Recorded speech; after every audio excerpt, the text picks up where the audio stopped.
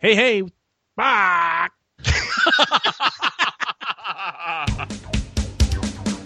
Travel back in time to the 80s, reliving the shenanigans, It was the early 80s, and sex was still a good way to meet new people.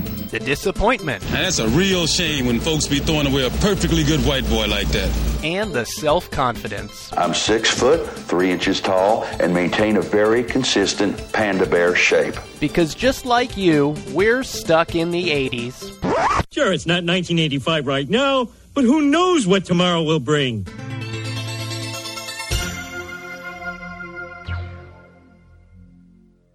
And cue the music. Brad, play the music. What music, Steve? For the show. And why are you whispering? Well, because you're recording, and so, well, you know. You know what? Jesus, Jeff, what the hell are you doing here? I'm here for the show.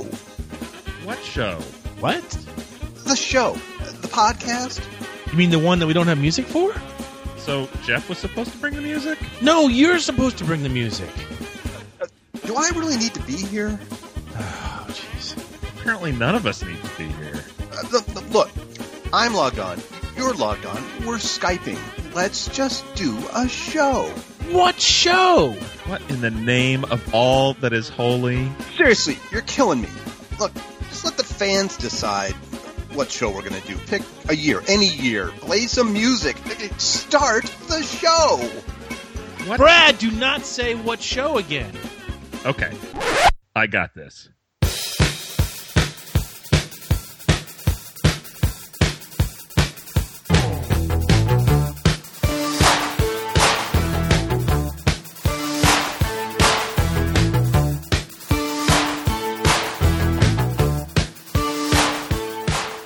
Hey, welcome to Stuck in the 80s. It's your host, Steve Spears, and today we talk about the still great songs and the still lame songs of 1981. With me, as always, he's the one who wrote the skit. Completely his idea, Brad in L.A. Yeah, the reason my voice is a little off is because that bus just ran over me.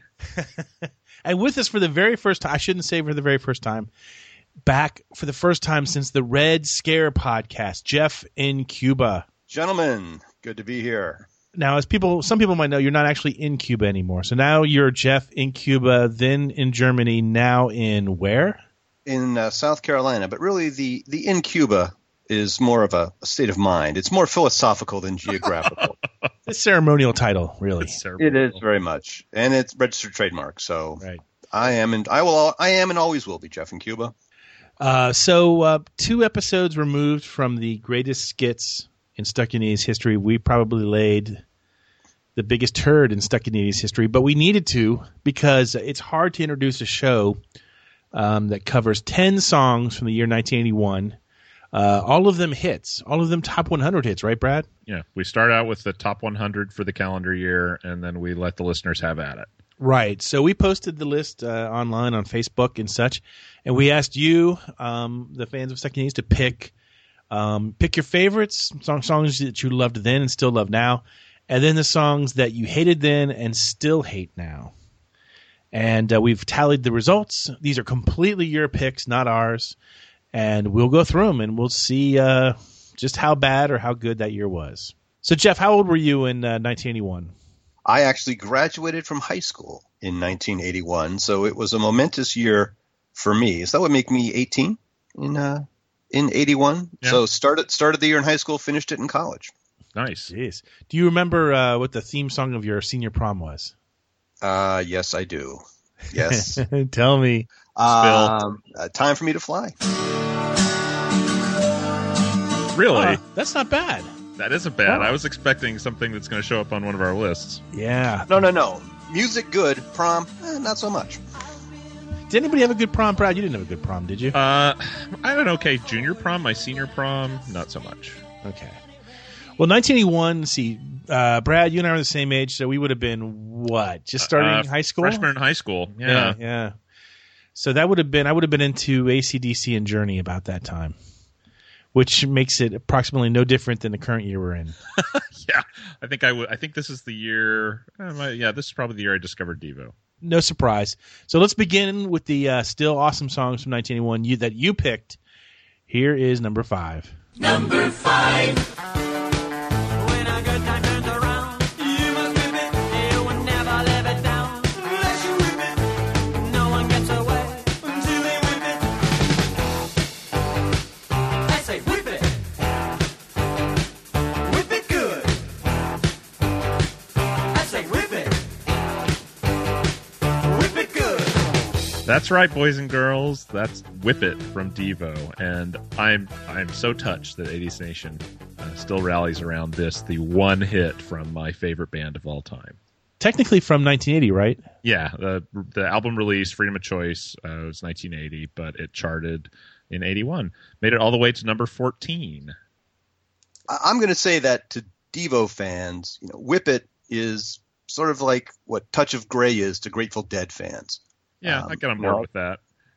Maybe a little bit of sellout, kind of a grinding that's their only hit when so many other songs should have been their hits. I was a Are We Not Men Devo fan, and really embraced them largely because as a, angry young man, I knew it just made my parents angry that this music wasn't melodic, that they're strange looking men wearing strange clothing and playing music that, and I like that, the fact that it was very much outside of the mainstream. Yeah. And for it to turn up on MTV, for it to turn up, for Casey Kasem to actually say the word Devo, just seemed like that was just very, very wrong. It's a little jarring. Now, it was a one-time aberration, and Devo again went back and yes, a one-time aberration. Work the edges, continued to work the edges throughout the 80s and developed hardcore fans like myself, like Brad, like so many others in the 80s Nation. Yeah, I mean, the thing about Devo is Devo has always been kind of in on the joke. Yeah. Well, I've gotten in arguments with people in 80s Nation because I've made the claim that that Devo is kind of a one-hit wonder in some ways. This is their chart hit. Now, I will also say that Devo obviously influenced a lot of bands, and there's more to it than what they did on the charts. But if you're looking at, well, did they have one chart hit? Then yeah, they fit that definition.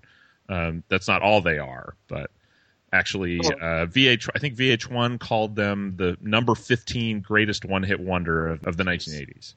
And I guess that just depends on how pejorative you consider the term one-hit wonder. Sure. Yeah, I mean, and I'm an engineer, so I'm going to make things as black and white as I possibly can so that I can categorize them. Right, and so I'd say one-hit wonder. Okay, fine, but that I wouldn't say that necessarily diminishes their career or their body of work in any way. No. I mean, there's a ton of bands out there from the 80s that I love to this day that are practically no-hit wonders, Oingo Boingo, They Might Be Giants, Pet Shop Boys, who have one or two songs that maybe you've heard of as a casual listener of music.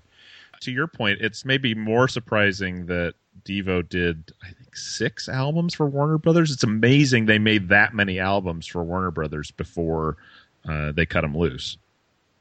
Well, I think Devo is one of those groups, and this is maybe the only time you're going to hear Devo and Duran Duran lumped together, that greatly benefited from the early days of MTV. MTV had 24 hours to fill each and every day. Yeah. And Devo early on in the 70s, actually, I was just reading an interview with Mark Mothersbaugh where someone brought them a Laserdisc. And they're like, holy smokes, we got to get in on this. This is the future. The future's going to be, sound and pictures. We got to start doing videos for our songs. It turns out they were a little bit ahead of their time. So do you guys remember the video for this? Oh, sure, yeah. Devo paid for this themselves. It cost them $15,000. Really? To shoot that video. That much, huh? Yeah. I'm going to say, I'd like to see that receipt. Well, those turtlenecks, they're not cheap. Number 4 on our list is another band that probably spent no more than $15,000 on any given video. Number 4.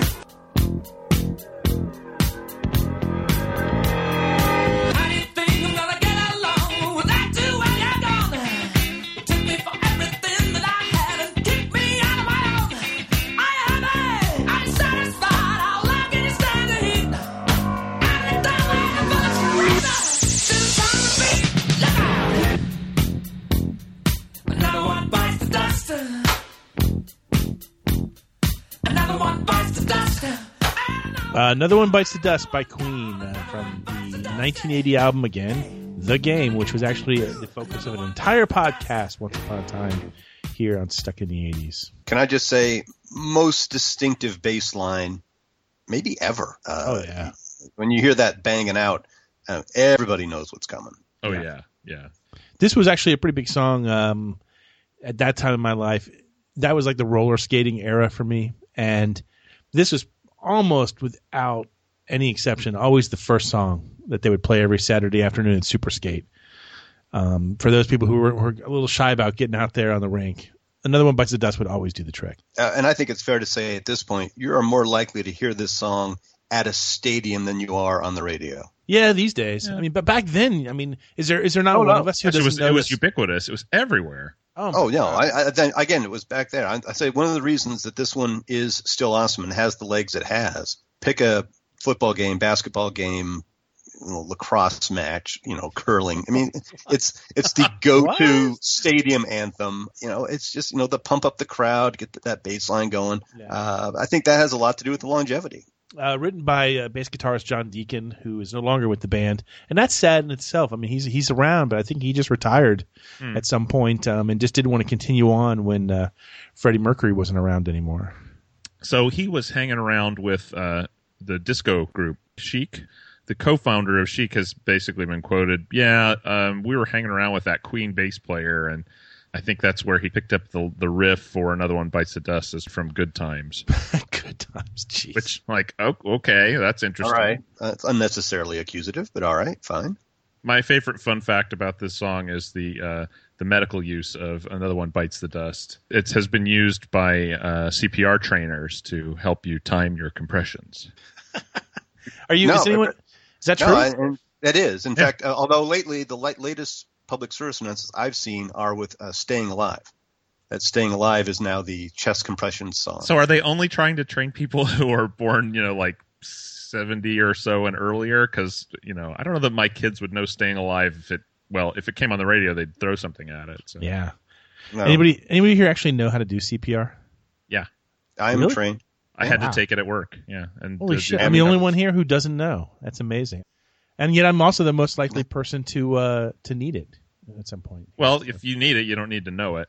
There you go. Instruct them while you're passed out. Oh, compressions, faster. Speaking of faster, if you're that concerned, you might just have the instructions tattooed on your chest. Kind of a self-service. You have to mow through the chest hair first. So I don't know if that's going to work out, but let's continue the countdown. Number 3.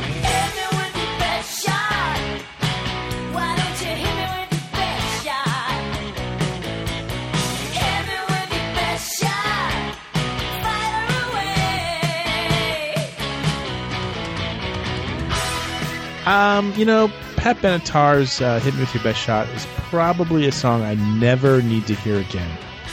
Really? I don't mean to be the sourpuss here, for lack of a more interesting word, but so far I'm not impressed with these picks.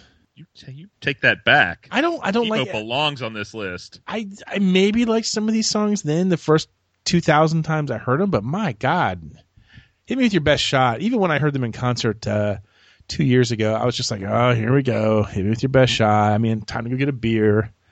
So I'll tell you, I'm sympathetic to that. Yes. I mean, I think that the songs that are getting picked for this list are the kind of most common denominator popular stuff. So it's going to be things that we hear over and over again still. I did really like the Catherine Zeta-Jones performance in the Rock of Ages movie. Ooh, really? Yeah. It's fun. It's fun. No, and am I wrong? Okay. No, everyone's entitled to their opinion, but I don't know. And I have been forced by my teen daughter to watch the film Pitch Perfect. Have you seen that? Oh God. Let me talk to you about Pitch Perfect. I've probably seen that movie 10 times because my girlfriend's daughter has it on DVD, on her iPad, on iTunes. And anytime there's a sleepover here, and there's a sleepover practically every weekend, it's always with someone who's, so-and-so's never seen Pitch Perfect. Let's watch it again. And so I have seen Pitch Perfect and Hit Me With Your Best Shot so many times. it's causing abnormal tics. So you're saying you don't like Pitch Perfect? No, it's a good movie. It's a good movie. Yeah, actually, I really enjoy it. But there's a lot of good '80s music in it, and this is one. There of is, and yeah, if you haven't seen it, you should go out and bring your daughter, take her to see Pitch Perfect, or rent it, I should say, because it's no longer in theaters. I remember my biggest recollection of Pat Benatar these days lately is when I got the bait and switch from them. I guess it was just over a year or so ago. It wasn't that long ago. Yeah. No. When they were coming to play in Tampa, and they called me up and they were like, "Hey, do you want talk to Pat Benatar and Neil Giraldo?" And I'm like, "Sure, I'd love to." And the day before, it's like, "Well, okay, Neil's gonna be calling you tomorrow at 3:00. I'm like, "Wait a minute, Neil? What about Pat?" "Oh, Pat doesn't do interviews." Okay, I'll just go rewrite all my questions. I will say this, and I had this one on my list largely because Pat Benatar is the definitive female voice of the early '80s, and she won 2, 3 best female rock performances in a row at the Grammys. Yeah, it was yeah. crazy. So if you look at that run and those songs, to me, this is the one that's got the legs. This is the one that I would still not mind listening to. I think a lot of her music's been played to death. Love is a Battlefield. Oh my God, never again. See, yeah, there you go. That's it. I guess it's all relative. I mean, yeah, it's been played a lot, and it's probably taken some of the edge off of it. But so many of her other songs have absolutely been played into the ground. Oh, I don't know if anything comes close to this one. So to call back to a theme that was popular in the hot and horrible of 1980, this track was also covered by Alvin and the Chipmunks on their album Chipmunk Rock, as was Whip It. Oh no, that means now we got to play it. Here we go.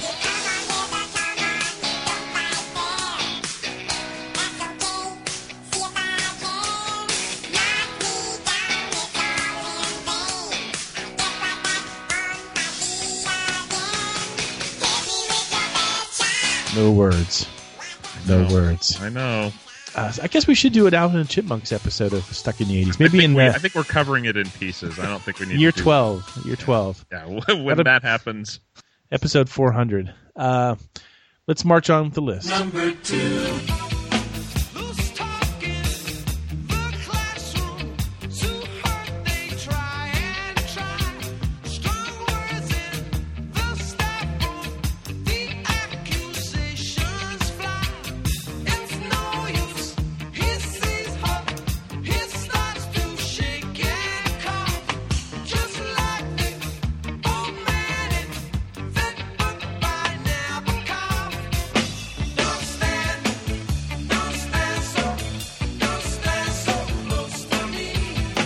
Don't Stand So Close to Me by the Police. Again, not on my list. On my list. I like this song, and I may be the only Police fan who will say this. I think I like the Don't Stand So Close to Me 86 better. Ooh. You are that is kind of the only. That's pretty bold. Sure. I mean, I like 86, but I don't like it better. I think it's more aligned with the lyrical content. The music is. And maybe that's the attraction to the original, is that it's a little jarring. Right. What I love about this song is first of all the lyrical content. I can imagine as a young school teacher, this is a problem that Sting had to deal with a lot. Sure. You imagine a room full of 14-year-old girls and an early 80s era Sting walks through the door. Hello, I'm Mr. Sumner, your teacher. Is he wearing the metal bikini from Dune? Why does he have a Cockney accent suddenly? Just go with this. I'm sorry. I'm picturing revisionist Sting as history is Fade much more Ralph entertaining as a than the teacher. I will kill you. They won a Grammy for this in 1982 for Best Rock Performance by a duo group with vocal. And I'm desperately trying to find out who they beat out for this award, because I'm sure it's like Dexy's Midnight Runners and stuff like Nana. I really want to know, because it's just 1982. What the hell? It only made it to number 10 on the Hot 100 in the United States, but it was the biggest selling single of the year in the UK. Yeah, and then again, if you want to talk influential music, that riff comes back again with Dire Straits and Money for Nothing. That's right. Yeah, and that's probably its best use. I gotta admit, I've never been a Police fan. I didn't see him. I had chances to see him over and over again over the years, and I've never done it. The only time I've ever seen any semblance of him is when I saw Sting a couple of times. And, of course, that brings up the famous bags of rum in my pants that explode. I didn't know that was a Sting concert. That was a Sting concert. Nice. So that's really, I mean, my only love for the Police is because of bags of rum exploding in my pants. And that's really not enough to hang a whole list on. If bags of rum are not enough, good heaven, what is? Bags of what, my friend? Bags of what? So the other nominees for that Grammy, maybe a little better than you thought. Foreigner 4. REO Speedwagon, High Infidelity, Stevie Nicks and Tom Petty and the Heartbreakers with Stop Dragging My Heart Around, and the Rolling Stones' Tattoo You. Now, some of those are albums and some of those are songs. I don't understand the Grammys at all. Yeah, I never have understood the Grammys. And the Grammys have never understood rock and roll at all. Yeah, that's true. But I do understand why the number one song on our list has been chosen. Let's hear what it is. Number 1. I'll play along with the charade. There doesn't seem to be a reason to change. You know, I feel so dirty when they start talking cute. I want to tell her that I love her, but the point is probably moot. 'Cause she's watching him with those eyes, and she's loving him with that body. I just know it. And he's holding her in his arms late at night. You know, I wish that I had Jesse's girl. I wish that I had Jesse's girl.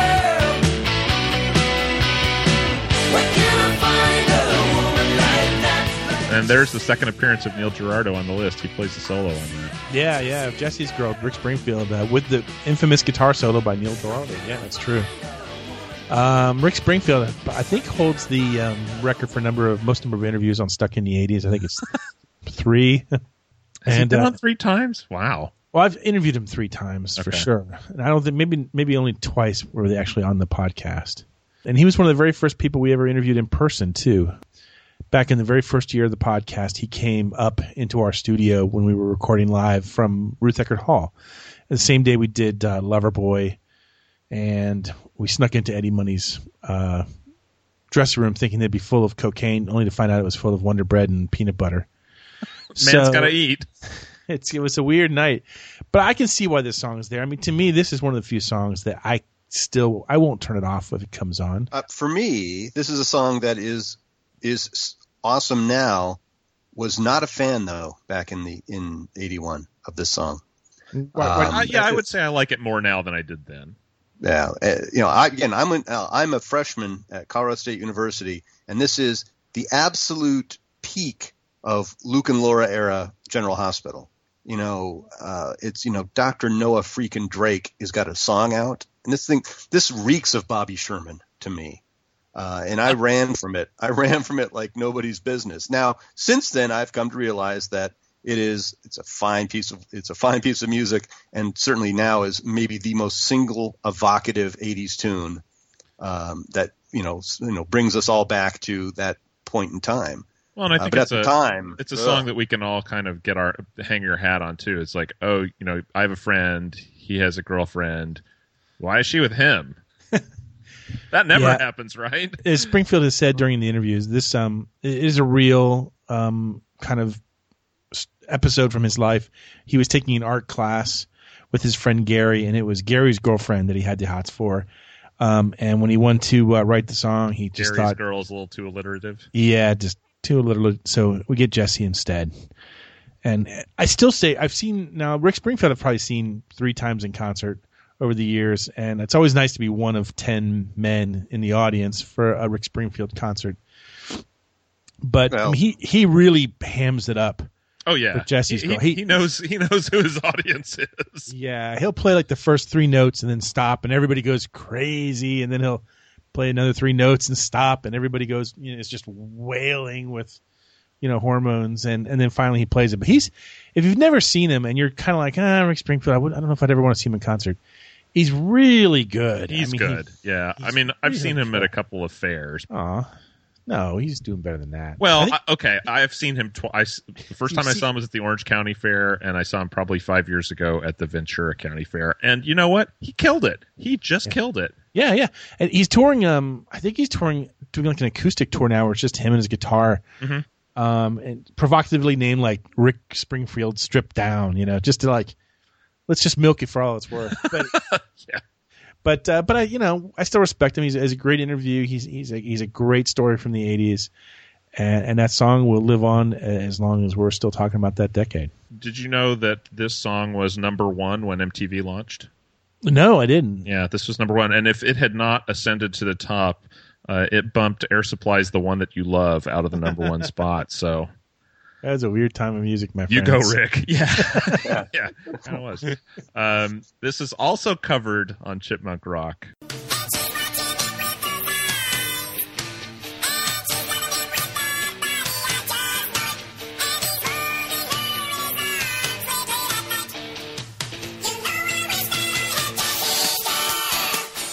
God sakes, Chipmunks. I mean, stop. How many albums did the Apparently, the only Chipmunks people put that are out? voting in these polls are the Why Chipmunks. do you know this? This is not good. I study. You're studying I the do wrong my homework. things. So with the good comes the bad, and so now it's time to talk about the Lame Then, Lamer Now songs from 1981. Here we go. Number 5. And if we're victims of the night, I won't be blinded by the light. Just call me angel of the morning, angel. Just touch my cheek before you leave me, baby. Just call me angel of the morning, angel. Then slowly turn away. Juice Newton, anyone? Now, I am going to say right now that I am a big fan of Juice Newton. I think she's a talented performer. However, this song really, really does bite. This is horrible. Please don't use technical terms. Yeah, I'm confused by your verbology. No, this is He this likes is the song? no, this is horrible. It's horrible. She's got a kind of a rockabilly vibe. You think of like, Queen of Hearts, that driving Dave Edmunds tune. You think of, Love's Been a Little Bit Hard on Me. Yeah, And this is It's a just little a too sweet. This is just a dirge. This very is just treacly, very treacly. and and again lyrically, the story of a woman who seems to be super cool with the fact that she's going to get kicked out in the morning. That's awesome. It's like, don't worry, that's great. I get it. One night thing. I'm leaving now. That's it. Yeah. Just touch my cheek and then I'm gone. Thanks. That's it's just appalling. This was written in 1967 by Chip Taylor, who I don't know who Chip Taylor is, but he wrote the song. And it was originally offered to Connie Francis. She wouldn't do it. She's like, this is too risque. I can't say that. It's too risque. I Yeah, guess. well, I don't because know. it's about Jeff. I've never listened to this song enough times to ponder its meaning. I'm sorry. Connie Francis apparently read the lyric and said no.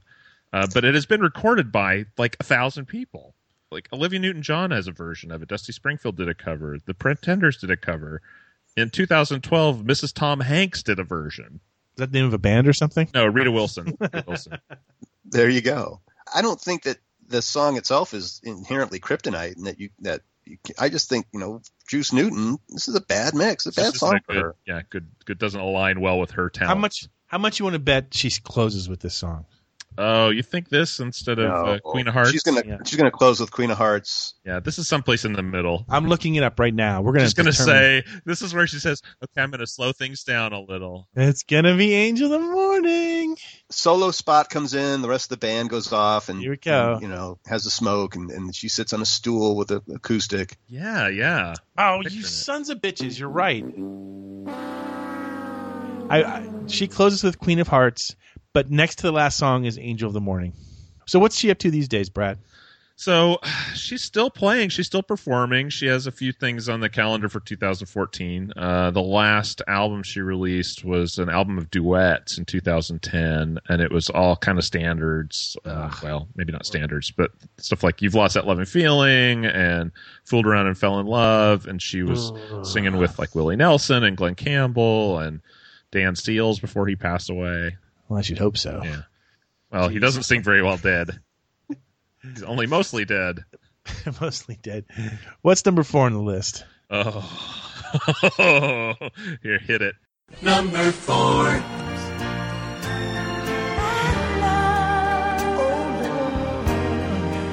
I'll be a fool for you, I'm sure. You know I don't mind. Oh, you know I don't mind. 'Cause you mean the world to me.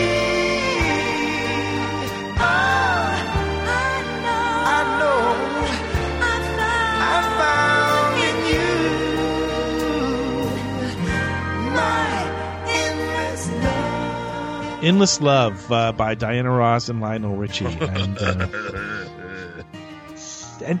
did anyone like this song then? No. I pretended to like it to impress a woman.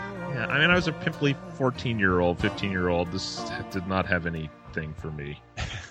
You know, it was a slow dance tune, so I pretended to like it in order to dance in close proximity to females. I think that's totally okay. That's about the only use for it.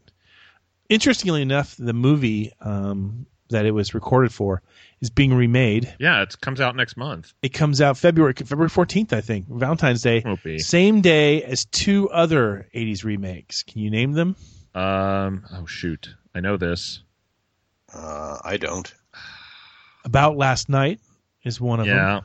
Yeah, I can't remember the other one. I'm sorry. And RoboCop. I'd completely forgotten about the RoboCop remake. Which of those three will you guys see? I would probably see the About Last Night remake. I mean, if I want to see RoboCop again, I'll watch RoboCop again. And if I want to see Endless Love, I'll go jump off a tall building. I think RoboCop might benefit from what's happened in the world of special effects in the last 30 years. Yeah. But certainly from a storytelling standpoint, I'm not sure what it could happen to it. But I would say About Last Night, the one. Why remake that? That seems, somewhat superfluous. I mean, snarky shallow people are snarky shallow people. Yeah, but now we get some new snarky shallow people. Yeah, that's it. That's the only reason. It's to launch a couple more careers, and that's fine. Whatever. If people connect to stuff that we loved in the 80s, I'm all for it, I guess. Yeah. So what are Diana Ross and Lionel Richie up to these days, Brad? So Diana Ross, 69 years old, and she's still touring. Last year she did a South American tour and a U.S. tour, and Lionel Richie also still touring. He did a short 1-month tour late last summer. Last show was at the Hollywood Bowl. Thought about going, but did not get tickets. But this is kind of an interesting duet between the two of them. It was written by Lionel Richie, but it's kind of, they're kind of crossing. Lionel Richie goes up from there to a huge solo career, and Diana Ross, I think this is her biggest selling single, and kind of her last giant hit. So they're kind of crossing there. One's on the way up, one's on the way down. Well, it's all down with this particular tune. Yeah. Yeah. A wise pick, and I think I may have picked this song myself. Let's see who picked number 3 on the list. Number 3. I was dancing in the dark with strangers, no love around me, when suddenly you found me. Girl, you're every woman in the world to me. You're my fantasy. You're my reality. Girl, you're every woman in the world to me. You're everything I need. You're everything to me. Oh, girl. Every Woman in the World, Air Supply. There's a lot of hatred. A lot of hatred on Air Supply. I tell you what, I was torn on which Air Supply song really belonged on the list because there's so many to choose from. This is the second song from this one album on our worst of lists now, because the last one had Lost in Love. I'm going to go ahead and say I disagree again with this. I have a complicated history with Air Supply, And I don't want that to turn into like a T-shirt slogan. You're or an Air anything. Supply apologist. I know. Yeah. I know. I've heard the podcast where you guys toe me up to these guys. Once I went, we're going to do the interview. We did the interview, 5 years ago or whatever it was with Air Supply, and prepping for it, I was listening to the music again, and I kind of sort of reconnected with it a little bit. And then they ended up being such nice guys when I met them in person, and I went backstage and hung out with them, and they wanted me to hang out, and they were asking me questions about the town, and it was weird, to be like to have these guys be so friendly. And then I saw them again here in Orlando just about 6 months ago. They were playing. You went back? Food and Wine Fest. Oh, okay. They So they're have at free Epcot? concerts. Yeah, so they were free concerts at Epcot Center during Food and Wine Fest, and it's usually a lot of 80s acts and some early 90s stuff. You almost always Smash Mouth is there. I mean, that's like That was the joke I was about to make. they're there every year. I mean, Big Bad Voodoo Daddy is there every year. Oh, I like them. But Air Supply's there. I think Night Ranger is pretty much Yeah. a staple. When Blondie's But touring, they probably stop by. Yeah, and so, but for Air Supply, it was just packed. Just not a seat to be had. Huh.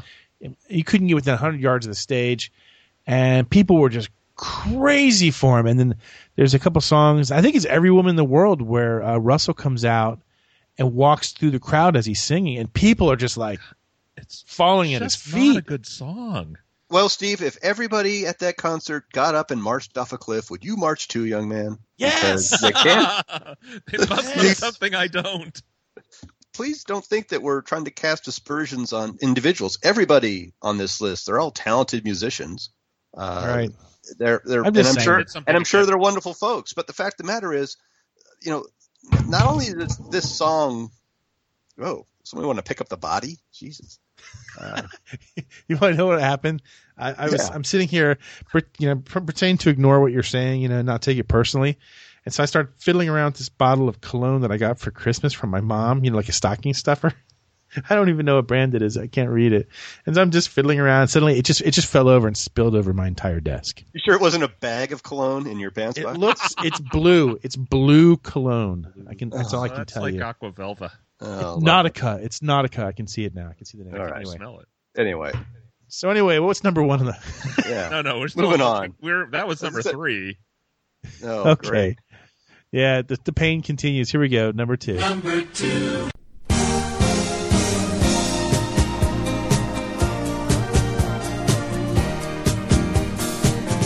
It's now or never. Come hold me tight. Kiss me, my darling. Be mine tonight. Tomorrow will be too late. It's now or never. My love won't wait. Wow, people got it right this time. yeah. John, it's now or never by John Schneider, Should have stuck to shooting exploding aka arrows. the Dukes of Hazzard. Yeah, Bo Duke. Now I'm gonna say that I didn't consider this a lame song because I barely considered it worth considering. I mean, this is just. I mean, I really wonder how this gets on a list of. I know that it was on the charts and it was somewhere in the top 100, but give me a break. This song isn't worth hating. Well, I certainly didn't remember it, but if you listen to this, I mean, he just drains all of the soul out of this Elvis song. I mean, it is a glass of milk and saltine crackers. It is so bad. I mean, Steve, I'm picturing you with the It's Now or Never preset on your Hammond Fun machine, and then some white dude in pulled up high pants and a short sleeve dress shirt and a pocket protector doing spoken word to this song. It's awful. Yeah, I guess. I mean, thankfully, I never heard it back in the '80s because I'm sure this never played on any radio station I was listening to. So It's just this is somehow this snuck on the list, and I have no idea why. Much like his partner Tom Wopat, I was waiting for that name to come up. Schneider is still he's still out there acting and sometimes singing. I can't remember the last time I saw him. I think Schneider bought like the General Lee, like the original General Lee car. Oh, yeah. I want to say I remember writing a blog item when he bought it, and I'm like, okay, well, Well, he's done a lot of TV work. He's on a series right now. He was Pa Kent on Smallville. He was awesome on Smallville. He was Kevin Costner on TV. Wow. Now that's a line. Hey, did you know I was Kevin Costner on TV? That's weird. So this album that has It's Now or Never on it, there's also a cover of the Commodore Still on there. I saw on the track listing, and I'm scared to death to listen to that. Yeah, but we're going to right now. Here we go.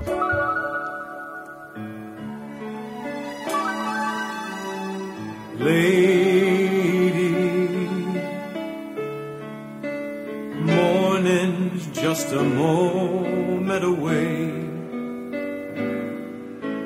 and I'm without you once again. Yeah, we shouldn't have You're a done that. bastard, Steve Spears. Sorry. Huge mistake. I'm immediately. Yeah, I done. You can't unhear some things.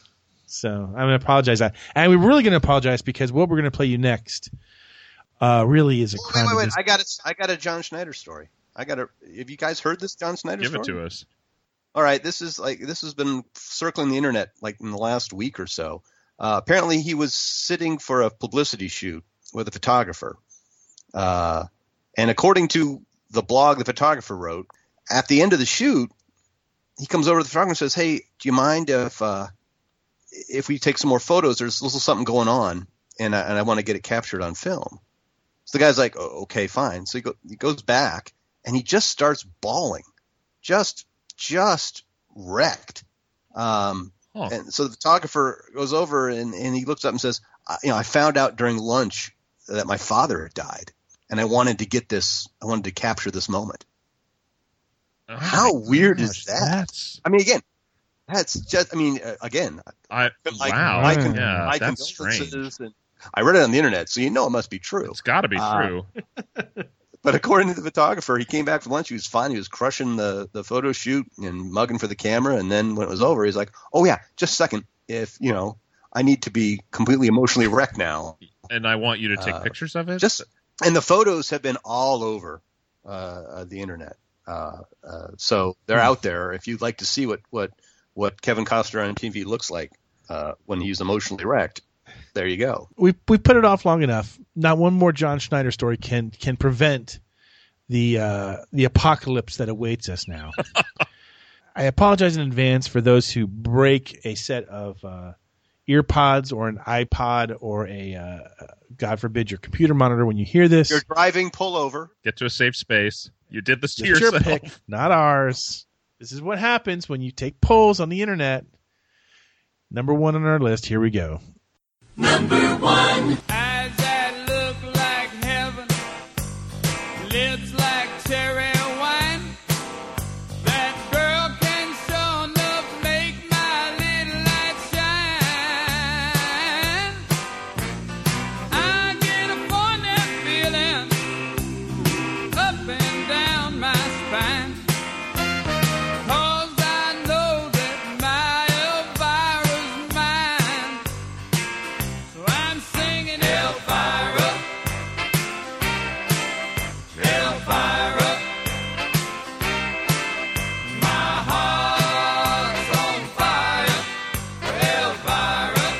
Oh, God, the Oak Ridge Boys.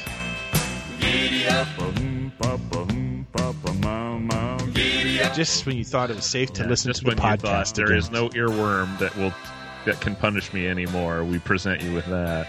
I really feel myself blinking uncontrollably after I hear that. It's awful. But it was huge. Oh, yeah. My parents loved the Oak Ridge Boys. I think they've seen them in concert. Well, they're still around, too. God, they were on... Remember when this song was big? They were on every television show. Well, this was back... Yeah, that was back in the era of the musical, kind of review show, right? The variety show. And they were on all of them, twice. Every one of them. Oh, my God. I can picture it. It's burned onto my retina. For me, this harkens back to where we are, in 1981, where there really were a couple of different ways to musical success, and if you look at our jaded view, or the 80s Nation jaded view, we're all about the songs that were going the MTV route, kind of embracing new media as it existed back then. And then we are, poo-pooing the Oak Ridge Boys, who are using the Andy Williams Show route to fame. Yeah. That was so successful in the 60s and 70s. And it was, again, maybe the last gasp of a dying media stream.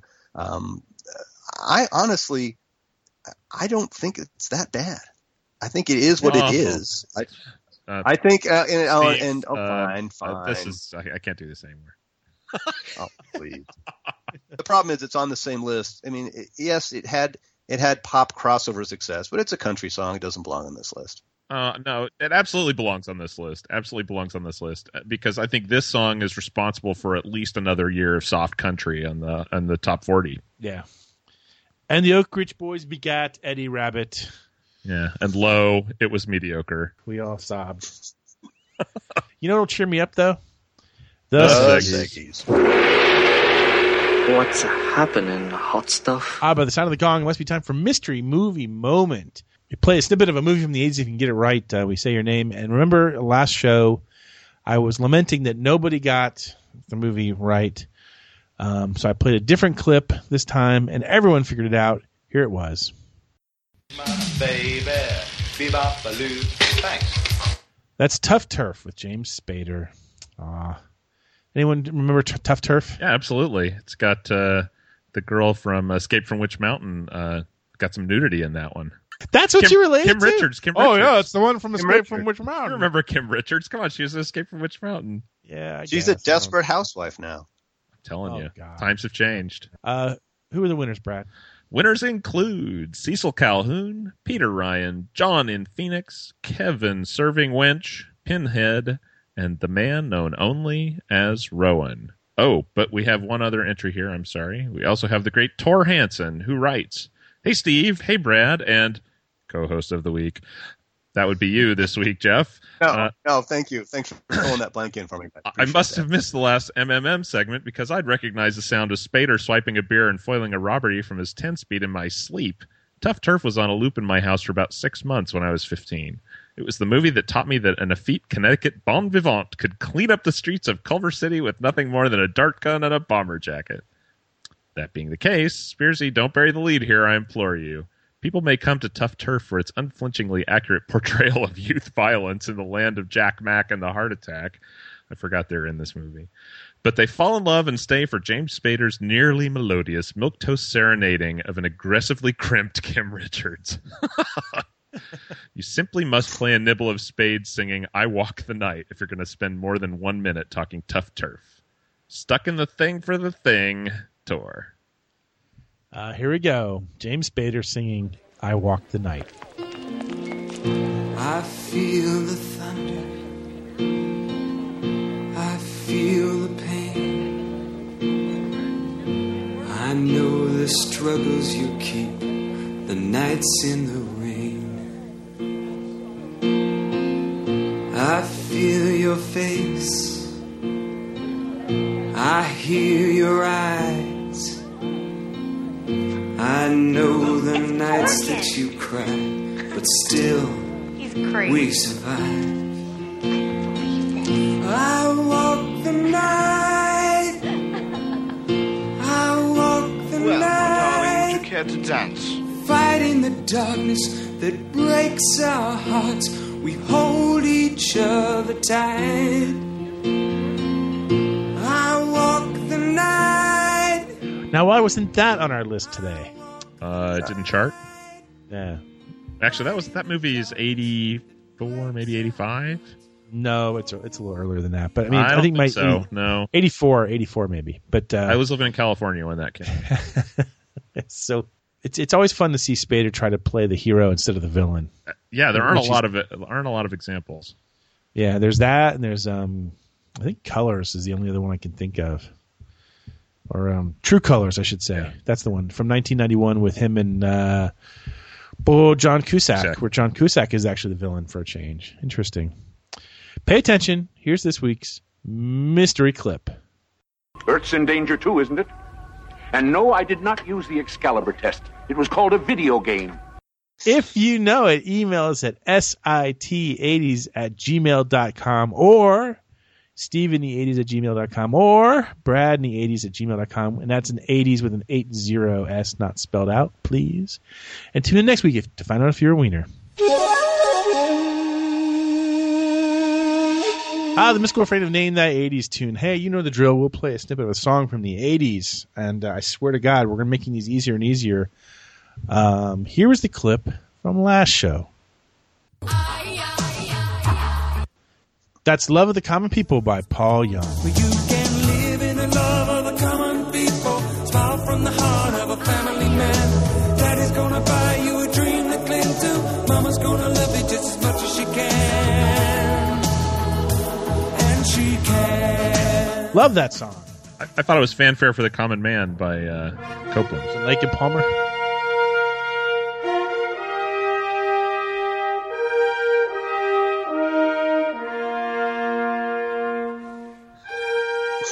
Every time I see that song title, that's what I think of is Fanfare for the Common Man. But that's because I got dragged to too many orchestra concerts as a kid. God, that or your parents are prog rock fans. Not that.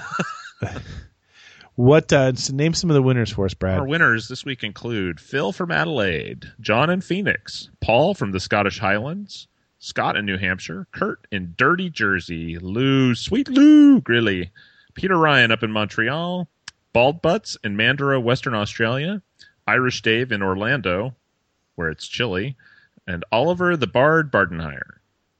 Can I just say that it's not chilly in Orlando? We just established that now. It's been cold. Perception is reality. We have I have two fireplaces here at the Spears Manse, and there's one downstairs and one upstairs, and we've actually been using them over the last week. It's been that cold here. We had frost on our cars this week. We were all shocked. We didn't know whether we should drive them or not. I'd just like to apologize to the members of the 80s Nation who actually have weather. Yeah, I live in Southern California, but I don't play up the fact that it's been 72 for the last 3 weeks. Jeez. Oh, I guess I just did. Yeah. So for this week's challenge, we actually have a really cool special montage that's been built by our longtime fan and friend, Gary and Gilroy. Gary kind of got inspired by some of the recent montages that we've done. We actually haven't done any recently, but we've done some over the years. But he has a countdown montage. So in this, you're going to hear numbers from 9 down to 1, pulled from various 80s songs, and you have to get them all right in order. If you do, you'll be entered in a drawing for... Insert fabulous prize. Steve will buy you a T-shirt. I'll buy you a Stuck in the 80s clock. One beer will be a purchase for you should you travel to Steve's house at your own personal expense. We'll come up with something fun to give away. Maybe it'll be some Stuck in the 80s swag that I'll actually order for you and have it hand delivered. Pay attention. Here we go. 9, 7, 6, 5, 4, 3, 2, 1. How many of those did you guys get right? Any? On first listen, I think I could pull maybe 4 or 5 of those. You have the answers, right, Brad? He said he sent them to you. Yeah, he did send me the answers, but I haven't looked at them. You've seen them. Okay. I think you got to play it one more time for people. One more time. You're right. I mean, you could have just rewound your podcast, but help them out. We're going to pretend it's a radio show. Maybe they're driving. Suddenly, and they Brad, don't want to take their Brad eyes thinks off it's the a radio road. show hit. Jeez, work with me here, Spears. You download it twice, we could certainly use the download. I do. Actually, I downloaded it at least twice. Here we go. One more time. Gary and Gilroy, play your montage. 9, 7, 6, 5, 4, 3, 2, 1. I definitely know what number 5 is. And 4, I think. But that's about, I have to think. 9, 5, and 4 I have down for sure. The other one's you're not a third of the sure. way to being a giant wiener, Steve. So I could buy myself a T-shirt. Ooh. I think I have no clue. That's where I'm at. If you have them, the email addresses. Send us an email, and we'll enter you in the drawing. We'll find out what happens. We'll be right back after this commercial break. What'd you say this was again? McDonald's calls it the McRib sandwich. It's a new kind of Q. McRib? I don't see any bones. Hey, who wants bones in a sandwich? Right. McRib is all meat, lean pork that's grilled and simmered in a hickory smoke-flavored barbecue sauce, and put on a home-style roll with pickles and onions. Well, how about it? The McRib sandwich, a new kind of Q.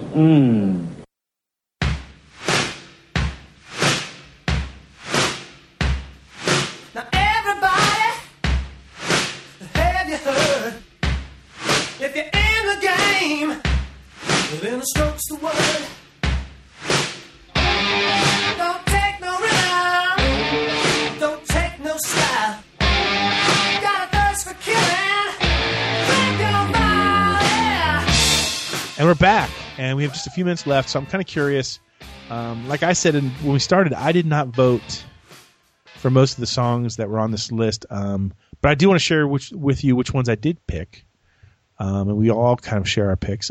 For songs that I still love from 1981 that were on the list, Alan Parsons Project, Games People Play, Hall & Oates, Kisses on My List, Christopher Cross's theme from Arthur, The Stroke by Billy Squier. Yeah. Keep on Loving You by REO Speedwagon. I can't believe that didn't make it into the top 5. And All Those Years Ago by George Harrison, which I suspect we'll be hearing again. In Yeah, a few that weeks. one might come up. I Yeah. could be wrong. For my Brad, what were your awesome picks? My awesome picks were Jesse's Girl. I had Dan Fogelberg's Same Old Lang Syne on there because, as has been noted on the show, I'm a sucker for a song that tells a story. Cool in the Gang Celebrations on there because I think that's got a great groove. Whip It. Sheena Easton for Your Eyes Only, one of my favorite Bond themes. Let's see, Alan Parsons Project Time, and the Coffee Achiever song, also known as the ELO track Hold On Tight, which I don't know if you guys remember that Coffee Achiever commercial. Yeah, sure. The Movers, the Shakers, the Coffee Achievers. Jeez. No. Jeff, remember which awesome songs you picked? Yeah, I think I definitely had the Stroke, and I know I had Pat Benatar. Don't Stand So Close to Me was on my list. See, I'm hip to the people. You're I'm with the people. You are of the people. I have my fingers on the pulse. But I thought the most glaring omission might have been John Lennon starting over. Again, because of what transpired right there at the dawn of 1981, John Lennon was, that album, his return to popular music. And again, I remember I had that album on vinyl, and you would have to physically lift the stylus to get over those Yoko tracks to kind of go John. All you kids today, you just hit, and your can just skip buttons and your fancy playlists. It was like you would have to die for the turntable, because it was a John track and then some horrible Yoko stuff, and then another great John track. That was big. That is, to me, much more, I guess, evocative of a place and time than just about any other song of the year. Yeah.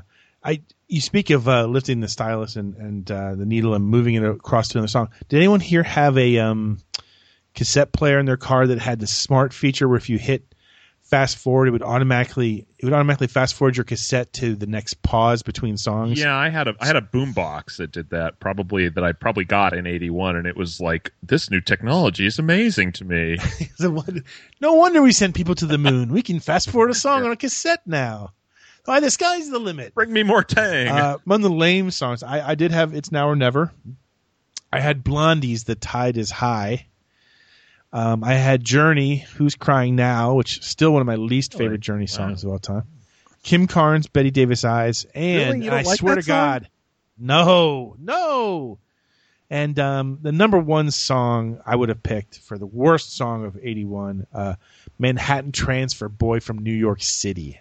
Now I'm going to play my Juice Newton card on that one. I like the transfer. That song does in fact make my skin crawl, but I do like Manhattan Transfer. Brad, what was on your list of the lame list here? I got Gino Vanelli, Living Outside Myself. The Beach Boys medley. That's just such a naked cash grab. Ugh. The Barbra Streisand Barry Gibb duet, Guilty. Neil Diamond's Love on the Rocks. And then I get into I'm with the crowd here on Every Woman in the World and Elvira, and then I've got Diana Ross's It's My Turn, and I know this is going to be controversial, the Greg Kihn Band's The Breakup Song. Cannot stand that song. Never need to hear it. You either like it or you don't. It's just not a good song. Jeff, what was on your list of the worst? Well, I think I'm on the record for my hatred of Stars on 45. That's appalling, absolutely appalling. Terry Gibbs, Somebody's Knocking, creepy tune, and the use of an apostrophe at the end there. Yeah, well, I couldn't find the G key on the keyboard. Yeah, that's. I also have Barbra Streisand and Barry Gibb. The perfect storm of stuff that my grandmother likes and stuff that my little sister likes. How can that possibly be anything but terrible? But yeah. But the biggest omission again, and I cannot believe again, for someone like myself with my finger on the pulse of the 80s nation, how did we not draw a bullseye on Joey Scarberry and the theme from Greatest American Hero? What? Incorrect. No. You're breaking up on us. I'm sorry. You're breaking up, Jeff. I We can't hear you. Just cast disparaging remarks on Joey Scarberry's work, which I know couldn't be the case. No, I love that song. Yeah, because when a song can it be? When a song is a punchline in a Seinfeld episode, that's not a good sign. That's not good artistic cred. This is how bad that song is. No, that's how good it is that they chose to mock. When we were in Cuba, every year we'd have a radiothon to raise money for charity. People would pledge money to put their song on the radio, and if someone had more money, they could bump that song off. Ooh. And if I was at the radio station and the phones weren't ringing and no money was rolling in, I put on a little Joey Scarberry, and people couldn't call fast enough to get that thing off the air. It was a cash cow. That's damning evidence, I must say. That's a really kind of cool thing, though. I got to admit, that's a nice little shtick you had going there. Oh, Radiothon was a big deal down there every year. Wow, I like that. It's a lot of work for your studio staff because because you're scrambling around trying to find changing songs every 10, 15, 20 seconds. Wow, that's interesting. Well, this has been fun. It's gonna be interesting as we go year by year how much we agree with fans and like whether or not we still see these like dark horses from like soft FM and country and some of these other kind of actors turned musicians popping up on the list. That's always easy to do. I'm sure we'll be talking about Patrick Swayze. She's like the wind here in a couple years. But in the meantime, Jeff, it's great to have you back in the States and back on Stuck in the 80s. It's great to be here. For those who don't follow the Facebook, Jeff was just in Orlando. Was it 2 weeks ago? Last week? A couple weeks ago. Yeah, we got together, had some oysters. It was great. We look forward to having you back on the show. We'll see what happens in 1982. Brad, next time, write a better skit. I will. Can't be anything worse. No. Truth be told, we actually wrote that skit in about 10 seconds before the show started. About as fast as we said it. Totally not Brad's fault. It's my fault. You don't want the heat for this. But it's clearly not my fault. Let's be clear. It's not my fault. Yeah. The only thing that's your fault is picking Greatest American Hero for a bad song. And for that reason, we're going out of the podcast with that song. So in the meantime, believe it or not, we're still hopelessly stuck in the 80s.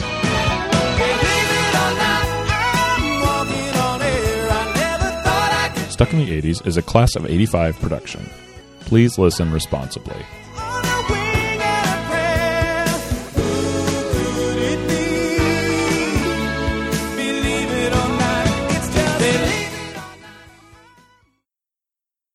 Whether or not our